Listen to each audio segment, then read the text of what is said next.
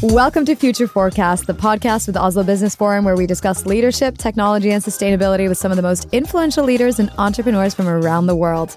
I'm your host, Isabel Ringnes, and today we'll be talking about how to lead in the disruptive age, disrupting the disruptors, and the biggest challenges managers face today.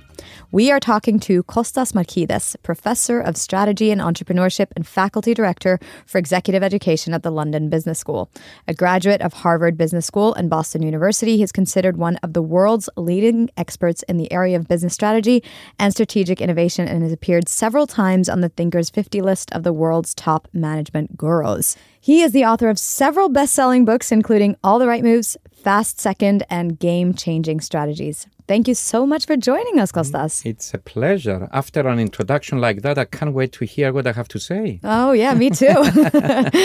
Now, you're faculty director for executive education at LBS. I'm sure you meet with and lecture hundreds of executives every single year. When they enter your lectures and you proceed with discussions, what are the common themes and questions that they have for you? Well, it's different now from 30 years ago when I started, and it obviously reflects the fact that they face different managerial and leadership challenges. But the kind of issues that are really high on the agenda of senior executives these days, one will be disruption, whatever that means for their own organization, and how do we respond to disruption. The other has to do about their own leadership style. How do I need to change as a leader now in today's world to manage people? And the third, I would say, is about cultural transformation. Every company, no matter their size or origin, they have to worry about how do I transform my organization culturally to be ready for all the disruptions that are going to hit it. Cultural change. So not so much technology or? No. In fact, it's a big myth, this one. Everybody talks about digital disruption and they associate that with technology. And I don't think technology is the issue. Well, it is an issue in the sense that, what comes about is a lot of new technologies that we need to think about. But the biggest problem for companies is not which technology should I adopt and how and things like that. That's easy. It's a strategic decision. You sit down with your board, you decide, you make your investments and you get on with life. But the real issue is once you've made those strategic decisions, how do you prepare the people inside the organization for whatever you've decided to do? And how not only do you prepare them, how do you change them from what they are doing now to what they need to do given the changes you're about to introduce at the strategic level? So the cultural challenge, in my opinion, is far, far bigger of a challenge than deciding at a strategic level what digital technologies to adopt. That seems to be a common theme, actually, amongst a lot of the people that I interview. But still, I mean, it's not really practiced. People do obsess with which technology to implement, and it's not that much focus on culture. But I do want to talk a little bit about strategy and especially discuss how established companies respond to the invasion of disruptive business models in their industry. I have a background in media, and I know the challenges that media houses face globally due to the online distribution of news through social media platforms and other platforms. And during the research for one of your books, you looked at 150 traditional responses from established firms and found that the most successful way to respond to these challenges is by disrupting the disruptor. Instead of trying to outdo what a competitor does, successful companies look at the disruptor and figure out how to disrupt them. Now, this sounds easy enough, but it sounds incredibly hard in practice. Now, since I have a background in media, it would be really interesting if you could give an example of how traditional media houses should be thinking about this and what it takes organizations to succeed with a strategy like that. First, I think it's very, very important that you frame the question in terms of disruptive business models. I say that because one of the biggest problems we face with disruption is lack of clarity. People come and say, how should I respond to disruption? Well, I don't know the answer to that because how you should respond depends on the disruption you're facing. For some industries, for some companies, the disruption may be a disruptive business model. For others, it may be a new technology like blockchain. For others, it may be the fact that I have now the millennia, the employees, and the disruptive way of managing employees. And for others, it may be the consumer. So the point is, I cannot give advice to people people how to respond to disruption until they clearly and precisely tell me what disruption are you facing. It's like going to the doctor and saying to the doctor, I don't feel too well, what should I do? And the doctor immediately prescribes aspirin to you. I would be worried if I was a patient, because how could the doctor prescribe the medicine if they don't know what my disease is? It's the same with disruption. Disruption is not one thing. There are many, many things that can disrupt you. Be precise what disruption is facing you, and then I can talk about what you need to do. So thank you for being very, very specific and clear to me in saying the disruption you like to talk about is the invasion of my industry by a disruptive business model, which is different from a disruption like a new technology or what. It's a new business model. Well, traditionally, the big established firms will ignore the disruptive business model in its first stages until it grows and becomes big enough for them to pay attention to it. And then it raises the question, what should I do? And the first point I found with my research is that there is not a single response. There is a variety of responses. One is you may, like, let's say in the airline industries, many of the airline companies like British Airways, let's say, decided that the way to respond to EasyJet or the low-cost airliners is to focus on their business model and try and improve it to such an extent as to make the EasyJets of the world not as relevant, not as important. So focusing on your business is one possible response. Another possible response is to adopt the disruptive business model, and then you're faced with the challenge of how do I play two games at the same time? My traditional business model and the disruptive business model next to it. And it's a big challenge, that one. We could talk about it if you want. A third possibility or a third response would be to say, okay, the new business model is the wave of the future. I'm going to abandon my existing business model and migrate to the new one. Fine. And a fourth one that we found in our research is what you just said, which is disrupt the disruptor. Find a way of not doing exactly what the disruptor is doing, but differentiate yourself in terms of how you respond to them. And you mentioned the media business and so on. If you look at, for example, newspaper business as an example of media and so on, the first 10, 15 years of disruption, online distribution of news, what did they do? Basically, they were lost. They just didn't know how to respond and so on. And yet, I think a company like Axel Springer in Germany, a company like the Guardian newspaper group in England, and now increasingly it's becoming evident that a company like the New York Times have found a beautiful way of responding to the disruptors. And what is by disrupting them themselves. And what is the response? The traditional one that you see, for example, from the New York Times is, I'm going to give you lots of free content, 10 articles, let's say, for a period of time, and then there is a paywall that you pay if you want. It's one possible, because it creates problems for the disruptors. What do you do now? In the sense that I offer my content free, whereas the New York Times not only has the reach, but it offers it free plus a little bit of a paywall. Not everybody responded. The Guardian newspaper, for example, decided to focus on its ideology. It says, I am the voice of liberalism, and I want to offer this voice to everybody in the world free of charge. I talked to the CEO of the Guardian, and he said to me, look, I cannot put a paywall in my operation like New York Times, because I want to maximize the number of people I reach to offer them the liberal voice and so on. So I decided not to put a paywall. Well, how do I succeed? How do I manage to make some money? One of the things he's done, I don't know if you've seen it, is that at the end of every online article in The Guardian, there's a little statement that says, if you happen to be here, why don't you contribute to The Guardian and so on? Do you know how much money people contribute to The Guardian every year? No. Have a guess. How much would you think people would voluntarily give? Average, I would guess people pay on average, and this may be a high estimate or it may be a very low estimate, but £10? It's more than that, actually. Really? Yes. Per reader? Yes. Yeah. People sit there and say, what would be the yearly subscription for the Guardian? Whatever. I don't know. Well, I guess the New York Times is about, per year? Per year. It seems like it's quite expensive. Yeah. So people do the calculation themselves and say, I want to read The Guardian. If they ask me to subscribe to it, it will have been, let's say, £100 a year. I'm going to give them £100. I guess the argument would be that the older readership base, they understand that, they're more used to paying for things. Yeah. As like, if you compare it to like the olden ages, or not even the olden ages, I sounded very young right now, but People used to pay for newspapers to be delivered to their houses. So they're used to paying for news. Yeah. My generation and the generation after me, they have grown up where the news is freely accessible on the web, and they expect everything to be free because it's, almost like a fundament of democracy that everyone should have access to the same kind of information. So there's not, and I guess what the media would think is that, okay, how are we supposed to disrupt and convey to a generation that don't necessarily see the need to pay? I see how Guardian uses the communication in the bottom of their articles to communicate that, but I don't know how effective they are with the younger generations or if that appeals to the older generations. They are very effective. And you know why?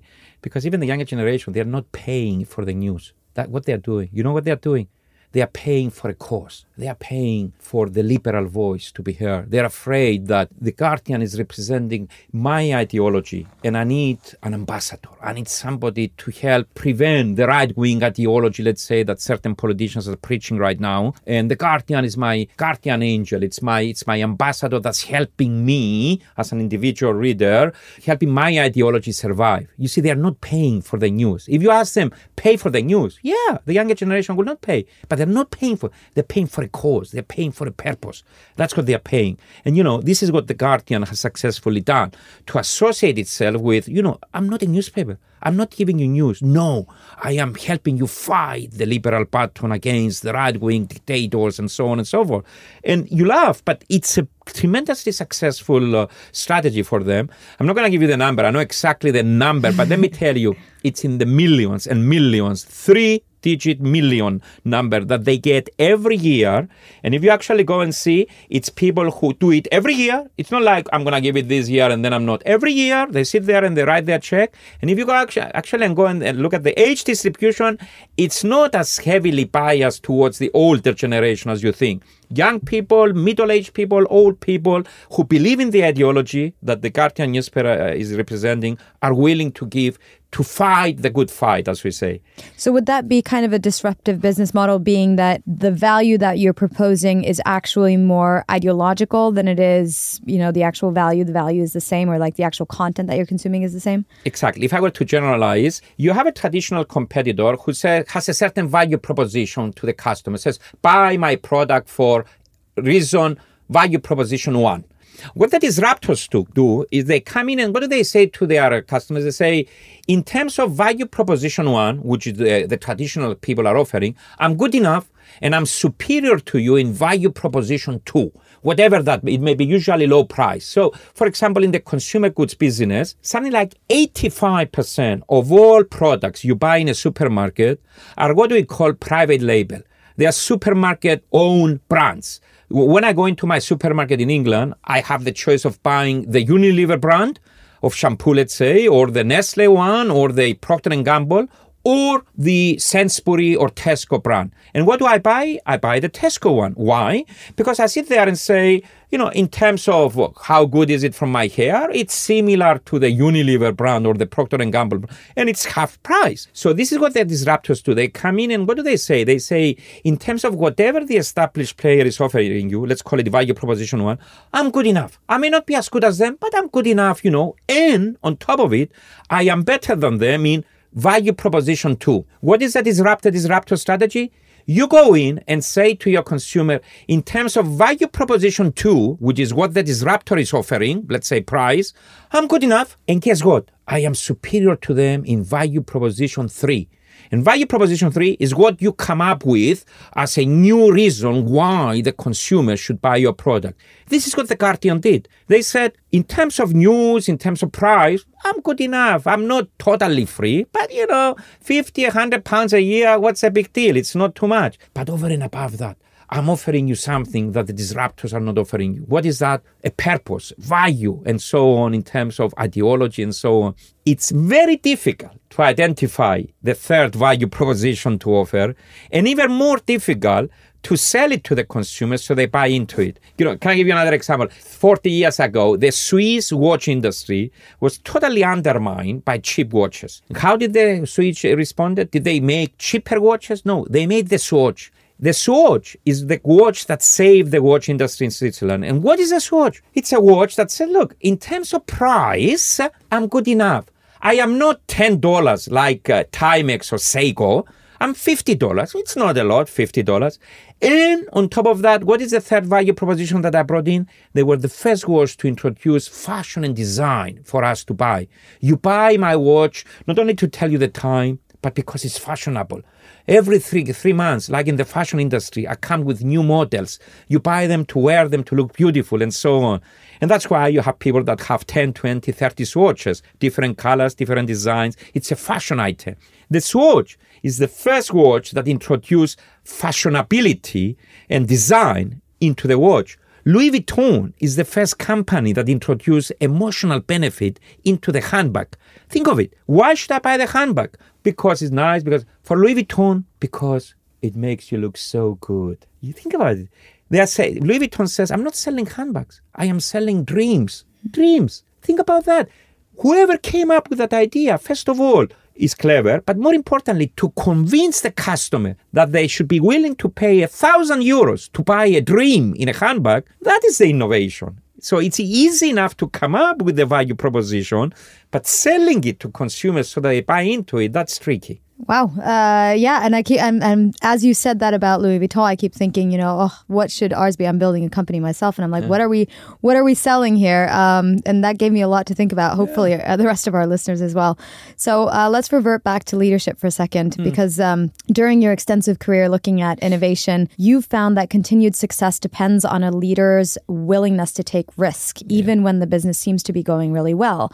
And you argued that when a business is going well, that is the right time to start thinking about renewing themselves, because if they sail on the glory days for too long until the business is downscaling, that's when it's too late. So what do you tell leaders in the leading tech companies today? How are you able to convince them that the time to act is now? There is a clever way to do it and a stupid way to do it, and I'm afraid to say that 99% of companies do it the stupid way.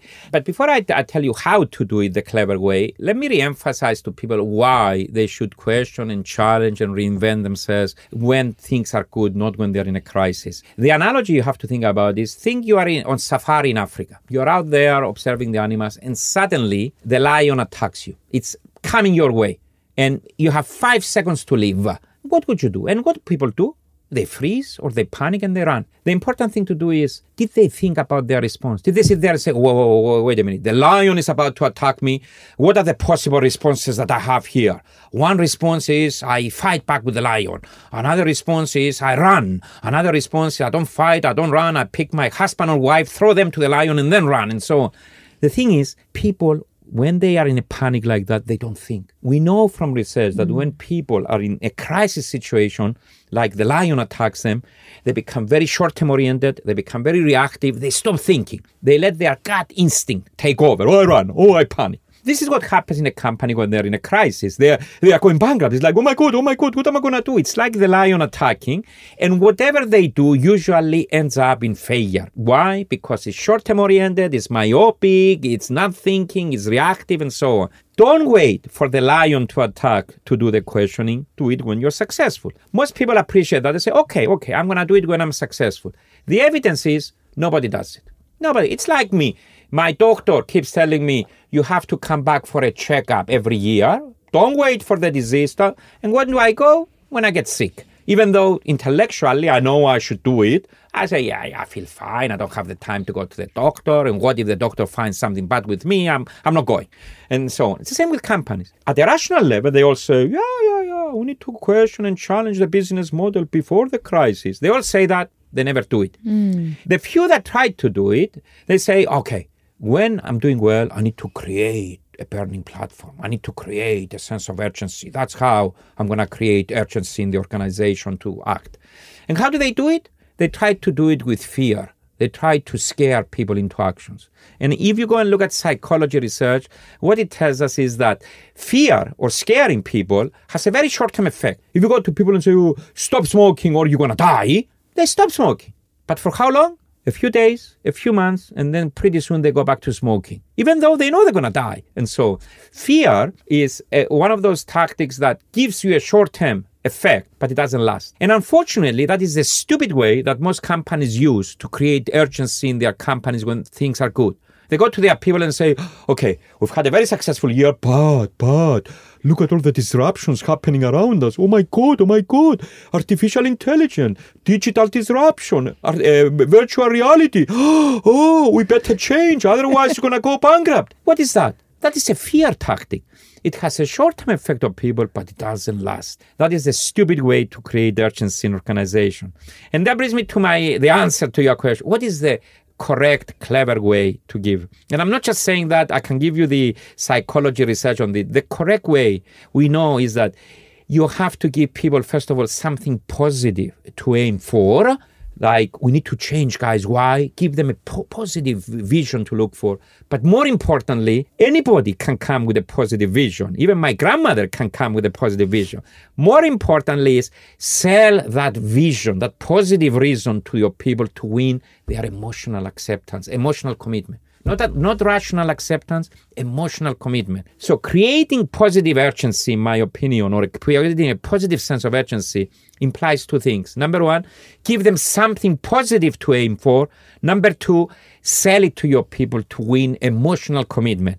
And I can get into a discussion of how do you sell now, but all I'm asking people to think is, how long did it take you to win the heart of your loved one?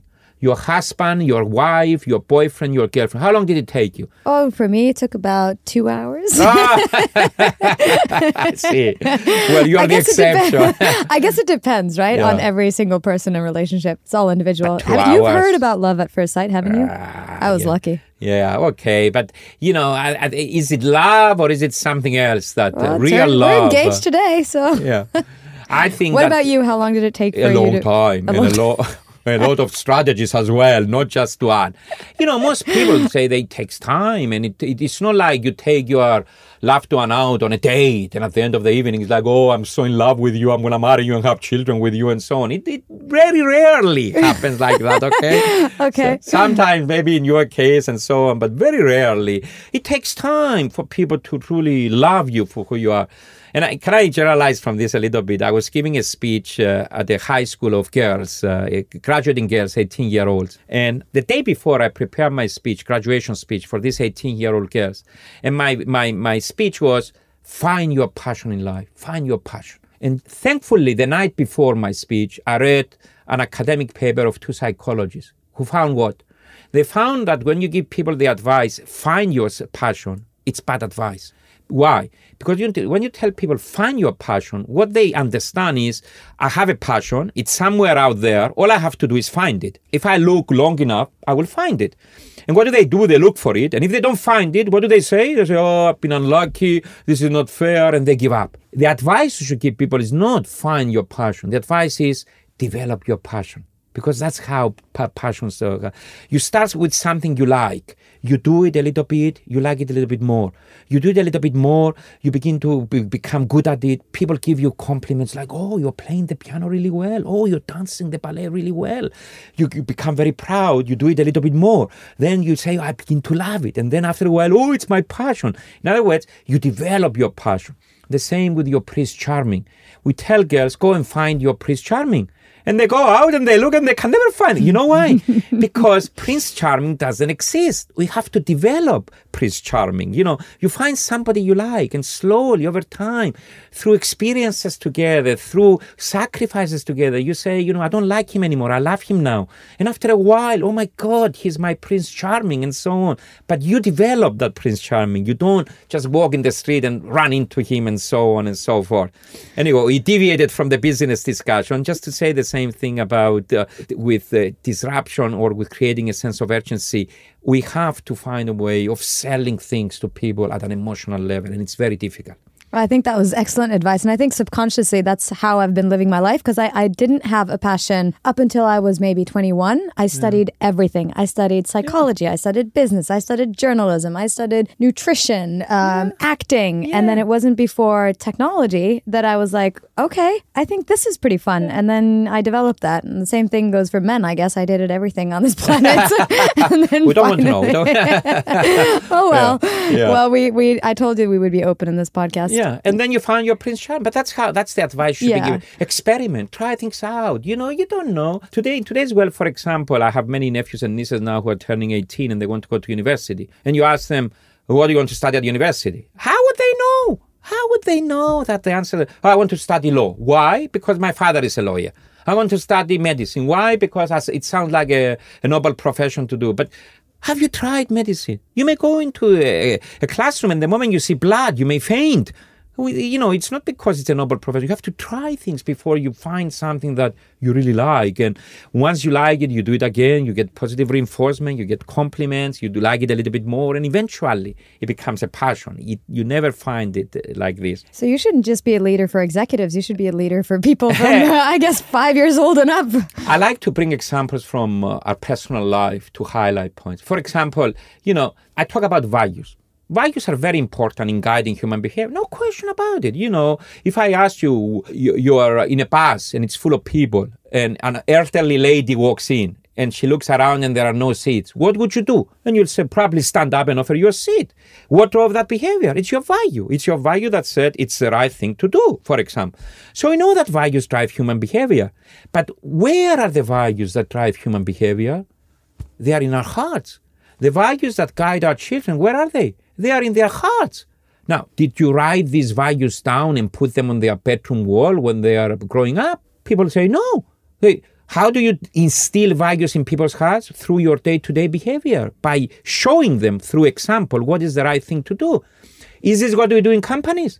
We do the exact opposite in companies. In companies, we hire a consultant. They spend a lot of time and a lot of money to develop a piece of paper that has on it 5-6 values, generic ones, bullshit ones that nobody really remembers. And then what do?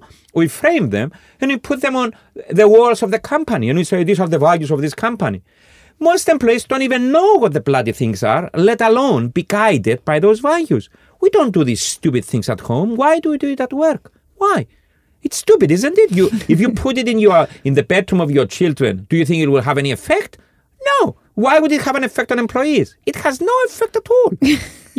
And so it's such an interesting way of putting it because I haven't thought about it like that before. But it's true. It's completely true. Yeah. This thing about selling people to win emotional commitment applies to many things.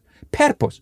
Everybody, for example, talks about we need to have a purpose. We need here in Scandinavia, everybody's like, we need a purpose, and so on. Oh, I feel like that's just as American as it is Scandinavian. Yeah, it's big. Everywhere you go in the world now, it's purpose, and so on. Now, the question is purpose important? Of course it is. I mean, just to give you an example, you're walking down the street, and you run into 3 employees, 3 workers, whose job it is to crush stone. And you ask the first one, what do you do here? And he says, well, I'm crushing stone. That's my job. And you ask the second one, what do you do here? And he says, I'm crushing stone to make some money for my family. And you ask the third one, what are you doing here? And he says, I am crushing stone to build a cathedral. Which employee would you like to have in your company? The first one, the second, or the third? And most people say, the third one, who has a big picture. He's building a cathedral. He's mobilized. And so that's the power of purpose. It mobilizes people. It galvanizes. So we know that purpose is important in people's lives. The younger generation in particular, if you ask them, what are you looking for in a job now? It's not money, it's purpose. Why am I here? And so on. Purpose is important. Yet, 99.9% of all purposes out there are useless. It's a waste of space. And you know why? Because the purposes that are important and useful are the ones that people put into them. They buy into it, and they believe in it, and they fight for that purpose because they believe in it. The question then is, why do they buy into it? Do they wake up in the morning and say, yes, I'm going to buy into this purpose? No, they bought into it because somebody took the time to sell it to them. So selling things to win emotional commitment also applies not only to sense of crisis, but also to purposes. It's not enough to develop a beautiful sounding, sexy sounding purpose. Why are you in business? To make the world a better place. Oh, what kind of bullshit is that? You say that to people and they vomit afterward. To change the world, to make it. The important thing is not to come up with a sexy sounding slogan like that. The important thing is to come up with it and then sell it to people, to win their hearts into it, to believe in it, not at the heads, not at the rational level, but in their hearts. And if they believe in it, then They will fight with passion and motivation, and they will enjoy their work because it's their passion. They come here not because it's work, but because they're serving their purpose in life and so on. And how many companies do you know that spend time selling their purpose to their people? How many do? Apple, maybe. Even then, or Facebook. People say Facebook or connecting people. I mean, yeah. Google. Yeah. Making the but world's you see, information accessible. we mention these companies because they are so successful. Yeah. Wait until they get into trouble, and then you tell me if they really have a powerful purpose that people put into it. The issue is... they are in trouble, I guess, but we still remember their purpose, even though we also remember their other values. Facebook's being be bold and break things. Google's being do no harm or do no evil. So, I mean, I guess and you do remember them. Well, Facebook, we're stealing your data for our profits. I mean, come on. Well, we do use the so I'm this is a different discussion, but I am iffy of that whole like we're stealing your data for free. We are using their product for free as well. So it's like if you're not paying with money, don't complain that they steal your data. Well, I mean, that this is happening, or at least you should know. Well, now that people know, we'll see how many of them stay with them. Yeah, well, I mean, people are not maybe staying on Facebook, but they're still staying on Instagram and WhatsApp, which is also owned by Facebook. So, well, this is a completely different debate. Yeah. But what do you think are the generally biggest challenges that managers are facing today that they have to address, but maybe lack the courage or knowledge or even just the mandate to be able to deal with? Well, there are issues at the strategic level, but I like to focus on the human level, which is, I always tell people, compare how your parents raised you when you were a kid with how you are raising your children now. And has anything changed? And immediately people say, yes, of course. And that's how leadership has changed. For example, 40 years ago when I was growing up in Cyprus, if my father or mother said to me, Kostas, do this, I did that. I did not sit there and debate, why am I doing this and what is my sense of purpose or whatever. Today, you tell your child, do this, you know what they say? Well, why? Let's discuss this tonight over the dinner table with mommy and so on and so forth. But that means basically you as a father, you as a mother, you have to deal with your children in a totally different way. Hierarchy is no longer a source of power or authority and so on. At home and at work, hierarchy has disappeared. Well, not completely, but you know what I mean. If I'm used to sending a tweet, let's say, to the President of the United States and getting a response, of course I'm going to send a tweet to the CEO of my company and expect a response and so on. And if they don't respond saying, I'm your boss, and I don't respond, then I say, this is not the right kind of company. So at the leadership level, I think the role of leaders has fundamentally changed. We're no longer bosses. We are now coaches. We have to coach the employees in a certain way. We are no longer, army generals that order people, do this and do that. Now we're more like architects. Architects in the sense that the biggest role of a leader is to create the environment, to construct an environment in the organization that brings the best out of its people, a working environment, in other words. Increasingly, the control mechanism is no longer rules and regulation, it's values. It's values that you don't just write them on the wall, you sell them to people to win their emotional, they buy into it and so on. So the role of leadership, I think, has fundamentally changed. Another thing is increasingly it's not about winning rational acceptance of people, it's about winning emotional commitment of people.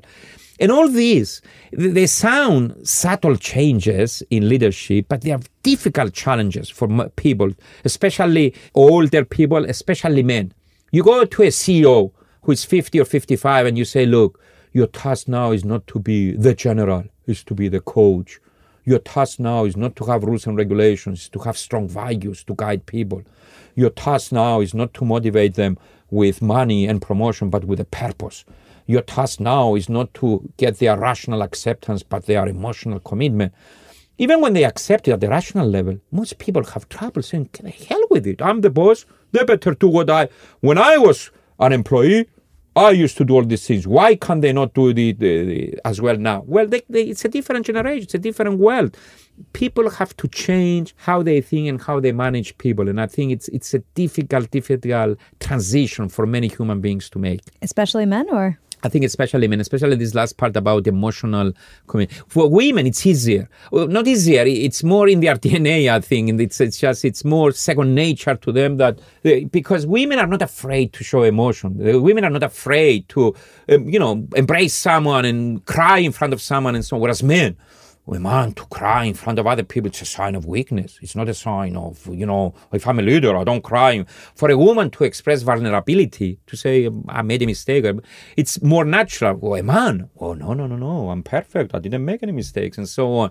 So it's these kind of changes that are now required from men and women. And I think women will find the transition a little bit easier because they are more used to these kinds of behaviors and mindsets and attitudes, I think, than men. But, maybe the solution will be that this generation of men leaders, they will retire and die, and the younger generation will come in with hopefully these skills and these attitudes already in their DNA. It shouldn't be such a major transition for them.